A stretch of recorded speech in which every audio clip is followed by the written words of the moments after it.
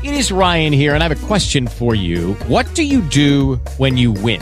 Like, are you a fist pumper, a woohooer, a hand clapper, a high fiver? I kind of like the high five, but if you want to hone in on those winning moves, check out Chumba Casino. At ChumbaCasino.com, choose from hundreds of social casino-style games for your chance to redeem serious cash prizes. There are new game releases weekly, plus free daily bonuses. So don't wait. Start having the most fun ever at ChumbaCasino.com. No purchase necessary. VGW. Void where prohibited by law. See terms and conditions. 18+. After the service today, we do have a little agenda that we'll pass out when we get over there. Just for, actually, you can take notes and write things your own agenda on them too. When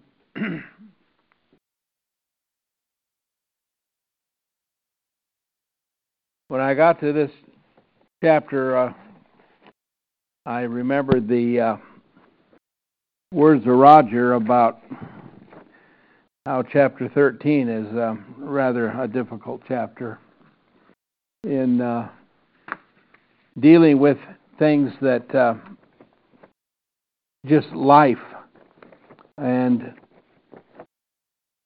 living in the world we live in, the places we live. But chapter 13 really is a teaching concerning that. You think that, that chapter 14 that's coming up is also a chapter that there's been a lot of discussion about. And it all has to do with Christian living and how we treat each other and things of that sort. But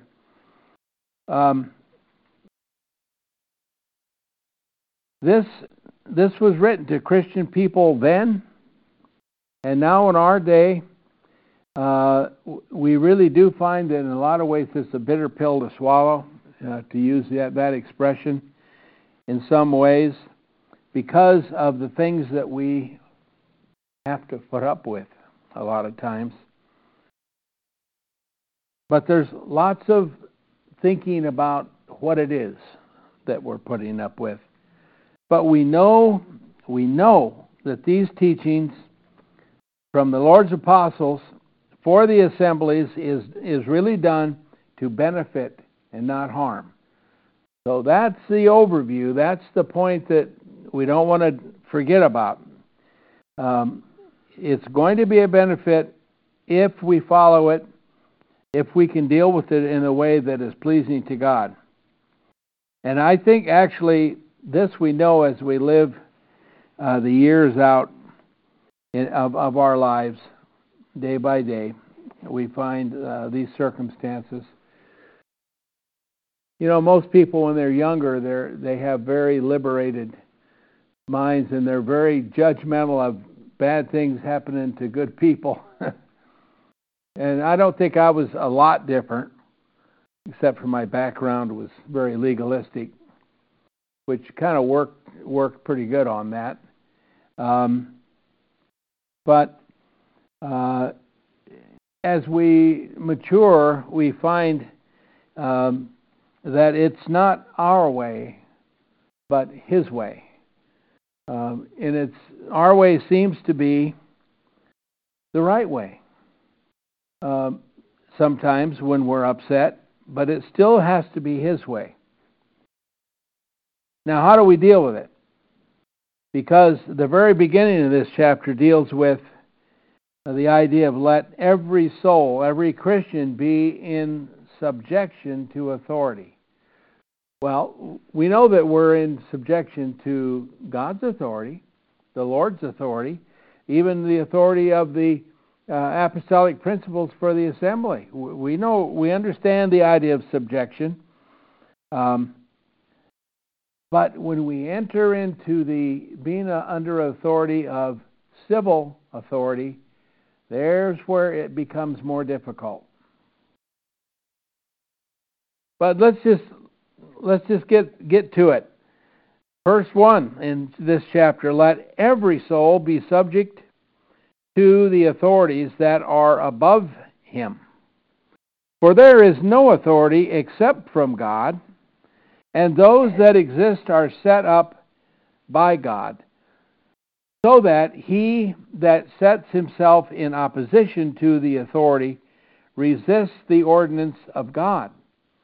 And they who are thus resist shall bring sentence of guilt on themselves. For rulers are not a terror to good work, but to an evil one. Dost thou desire then to be afraid of the authority? Practice what is good, and thou shalt have praise from it. For it is God's minister or servant to thee for good. But if thou practice evil, fear, for it bears not the sword in vain. For it is God's minister as an avenger for wrath to him who does evil. Wherefore it is necessary to be subject, not only on account of wrath, but also on account of conscience. For on this account you may pay tribute also, for they are God's officers attending continually on this very thing. When I read those words, I think it seems like to me that I don't see a lot of godliness in those over authority me in a civil way. But I have seen a lot. I have seen a lot of godly ways from authority.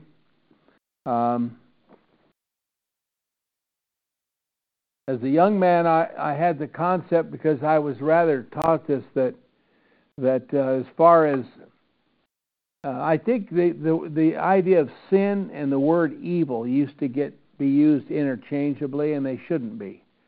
That's right. They shouldn't be. But what was said went around was that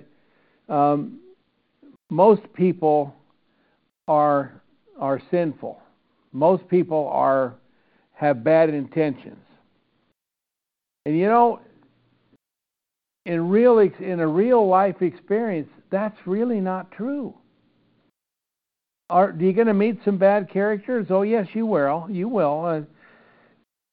But that's not really a true statement, and that's why I think the idea of sin, people are sinners. That I agree to that. But that's a big camp. We're all sinners. But here's the point. As it starts here, verse 1, be subject to.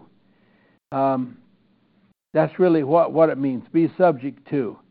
In subjection sounds a lot different. But being subject to the authorities. In other words, you have respect for civil authority. But the phrase I was really dealing with here in this verse is the idea of what it says, that exist are set up by God. What that Greek word in there is, that set up, really is the idea of ordained. In other words, this governmental oversight of people is God ordained. Now, I don't know if I can even imagine groups of people, countries as we call them, or areas, where there was no civil authority. There was no laws, if you will, nothing there that called anyone to respect anyone else or to be kind or anything else. So this idea of this ordained word really means to arrange in an orderly manner. And you know, that's the task, I think, of government, is to maintain order, if you will. God is a God of order, not disorder. To be godly, you will be orderly in your ways, in your words, in your actions. So government is supposed to arrange in an orderly fashion these things, because we know that this brings it's a real help to those in society. But it goes on, because then it gives us the concept of to be lawless is to be godless. To be lawless in a civil way is to be lawless towards God. We are to live lawfully in peace when we are in this world. To be unlawful is to dishonor our God, and I add this, in the eyes of the secular world. This is one of the reasons, there's some things that go on that I wish, to me, I'd like to pick up a stick and change the course of things. Many times Christian people get involved in something that becomes unlawful as far as private property, accosting others, this, that, and things that are out of order.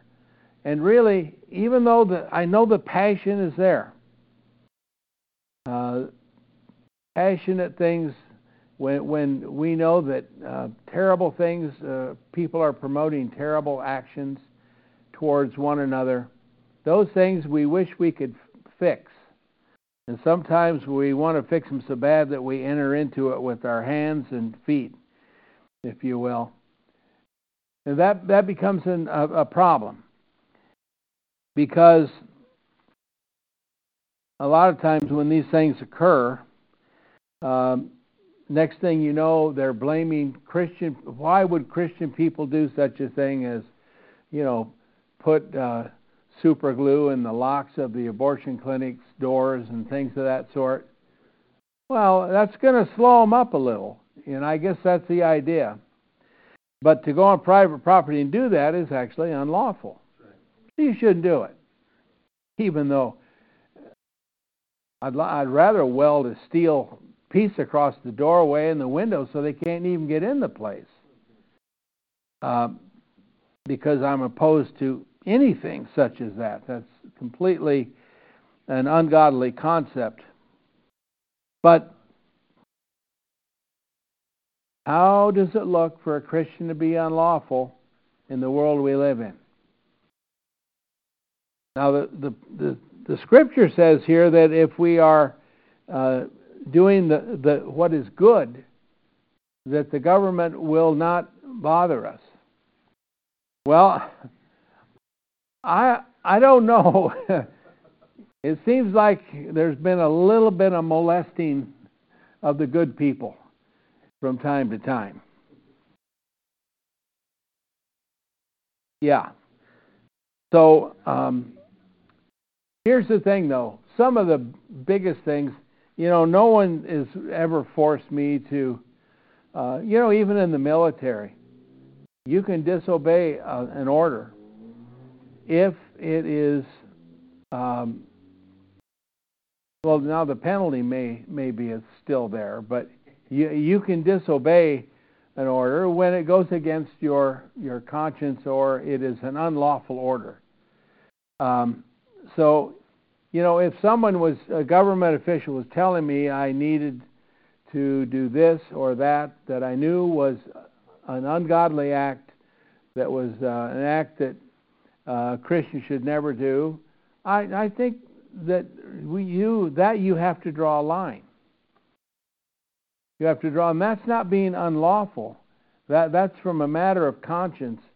And there is, even in our court system, there's an idea of this sort of violation against a person in their conscience or their faith or something is always an issue in how they're punished for being unlawful, if there is such a law. But there's no law that we must, as in other countries have tried to, you can only have one child and it better be a boy and things of that sort.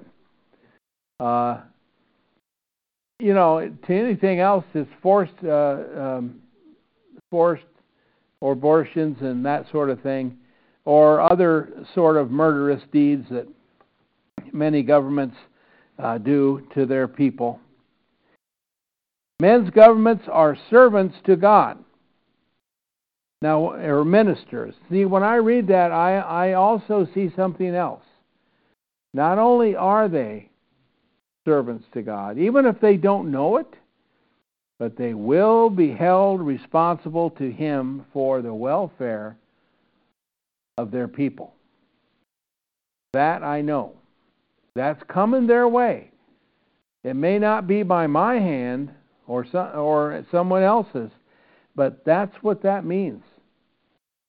Now, I think if it would be a wonderful thing if someone in Congress or our government would spend a lot of time talking about the fact that we are servants to God in our work here within government. And what is going to happen if we go against the will of God in our decisions? Wouldn't it be a fair statement? I think it would. Yeah. Nonetheless, much pain is caused from wrong thinking. But nonetheless, friends, these things will be dealt with by Him in a time that He is much better at selecting than me. We are also to be subject not only on account of the wrath, that is, the wrath that government can have upon a lawbreaker, such as fines or imprisonment or even death, but also by our conscience. In other words, a Christian conscience is what I'm thinking of. This was written to Christian people, not to the people of the world. This doesn't apply to them in any way that I would stress, but it does apply to the Christian people because of the fact that we have much higher standards than any government on this planet, as far as that goes, as to our conduct towards each other and governments, as far as that goes. We really do, because of the issue of love. But, anything that the so-called Christians in this world don't do that the secular world calls them out on, is always that they say they are loving, but they're really not. So they know the word to pick. You see, that's the word, and that's our guide according to the scripture we're going to read here. Matter of fact, the next verses 7 through 10, where it talks about rendering to God, rendering to those of authority their due, and that would be rendering to God and the authorities of men. 7 through 10. Render to all their dues. To whom tribute is due, tribute. To whom custom, custom. To whom fear, fear. To whom honor, honor. Owe no one anything unless to love one another, for he that loves another has fulfilled the law. And that's the law. Love fulfills the law. The law, as it says in, I think it's in Romans, in the first chapters, that Christ fulfilled the law in love. The Christian fulfills these everything in a lawful way through their loving ways. And I can't think of a single thing that doing things in a loving, right way within the government of this country, it was going to get me in a lot of trouble. But if there's a way, they'll find it. They're going to, there's people that are zealous on the other direction here. They want to find the so-called good ones and make them pay. Nonetheless, these things are still true as far as the scriptures are concerned.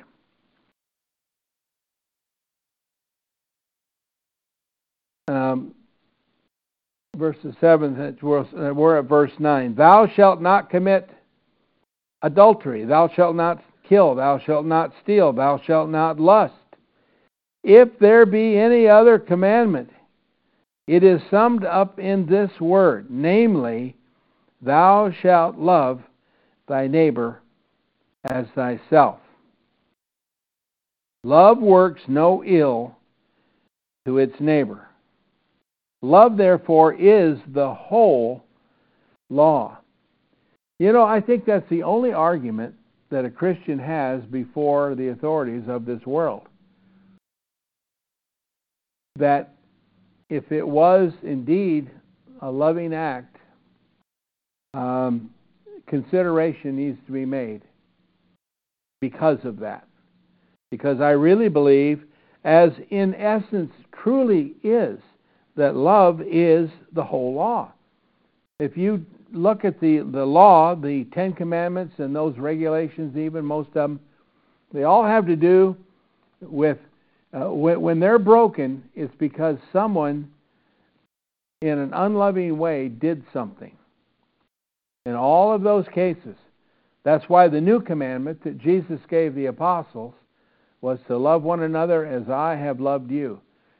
If you live that, you're going to find yourself in pretty well taken care of.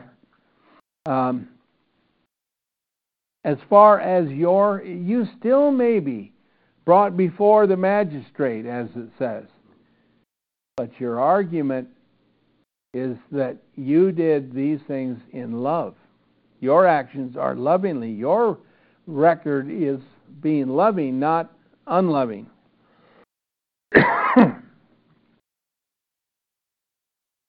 And, you know, that statement, love works no evil to its neighbor. Now, as Christians, we have to live just like that. But it's not always that easy, because sometimes our neighbor can be very irritating. and dangerous, and just throw some words out there. So how do we deal with it on love? Well, now that is a matter of maturity in Christ. We may have to report a law-breaking neighbor to the authorities just to have it stopped. Because it's their duty to do just that, if that is the case. But see, that still is not working evil towards our neighbor. We need to, obviously, we want the best for everyone. We want the best for them in their day-to-day life. We want the best for them coming to an understanding of God and His Son, and faith and Christianity and all of this. This is what we want, but we don't always get what we want. So, as the rest of the chapter unfolds here, friends, it's interesting how he concludes this thinking, because these thoughts would have been hard to deal with then, just as it is now. As a matter of fact, I think we're probably much better off than living under a Roman Caesar who says he's God and demands that sort of respect. And it cost many people their lives that would not give him the godly title that he wanted. I know there's some people that act like that right now, but they shouldn't. But here's how the apostle concludes this thinking. This also, knowing the time, that it is already time that we should be aroused out of sleep. For now is our salvation nearer than when we believed. The night is far spent, and the day is near.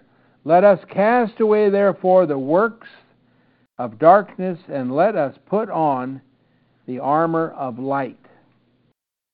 As in the day, let us walk becomingly, not in rioting and drunkenness, nor in chambering and lasciviousness, not in strife or emulation, but put on the Lord Jesus Christ, and do not take forethought for the flesh, to its fullness, its lusts, which covers lots of area there. Now, what are we to take from this? Well, of course, the reference here to the already time. It's really the concept. I think it's the mellow terminology in the Greek. It's about to be. The time is short. Now they were talking about something that they were awaiting at that time, and that they should be aroused out of a sleep. And of course, salvation is nearer as we expend our days. Our salvation is nearer and nearer every day we get up, when we think about it like that. And that's a good concept. That's a positive thinking. You know, when I think about this, I think, as I've always thought, we need a lot more Christians in the government and in authority in a civil way than the other folks that seem to have really no understanding of faith and obedience to God. I think about that, but then I realize that I really don't want to do it, to be honest with you. I'll never forget that when I was a young boy, I thought so much of our preacher that one time as we were leaving, I said, Mr. Newland, I said, or Brother Newland, we call him, Brother Newland, I wish that you were the President of the United States. I don't know why I said it. I just thought that things would be a lot better. And they probably would have been. But, and I don't know who was the president then, probably JFK, something like that, who was very unpopular in the Christian community that I lived within. But the thing is, that's not the reason I said it. I really thought that he would be able to solve a lot of the problems that the countries have. People like him. And he said, well, I appreciate that a lot. He says, but I really think the highest form of responsibility in the world and the most good can be done is within the Lord's church as an elder. That was his comment to me. And I thought about it, and I thought about our elders, and I had to agree they were the same type of people he was, you know. So I understood what he meant by that. Now, that wouldn't preclude them from being part of the government, I guess. But I imagine it would be very tough to be a Christian in a government setting due to some of the things that happen. I think it would be. And I don't have any experience outside of military, which is a completely different thing. There's no authority there. You simply do what you do. And you're so far removed from the reason that it doesn't make any real difference anyway. You don't know what you're doing half the time. So that's how that works. And I suppose it works that way with a lot of folks. But these are the teachings. And I think when we look at it, we just need to deal with it as it's written. I understand that it's true. I'm going to be lawful. I plan on being lawful to both God and man. But I cannot, as the apostles said, they were told to stop preaching Jesus of Nazareth, period. They said, we must obey God instead of man when it comes to that. We still are free to do that right here. Not everyone in this world is, but we are, and I'm sympathetic with those that can't, but they still do. They still do it. They're doing it because it's the right thing to do. And we need to always do the right thing to do, whether it is within the church or outside of the church, to our neighbor or to anyone we contact. If we are doing the good, then regardless of what the civil authorities think, we have a good foot to stand on, as they say. And I think that's the only thing that we have as far as what some would want to have a little pushback on this. I think that's it. Our argument is love and doing the right thing. And with that, you have everything that a human being can have in way of a defense for your actions. So, now when we get to chapter 14, we're going to find a lot of other conscious things that we deal with within Christianity about treating other people and what people think and what we think. And it's just as confounding as this in a lot of ways. But we'll see. All these things need to be dealt with, friends, and that's what we do.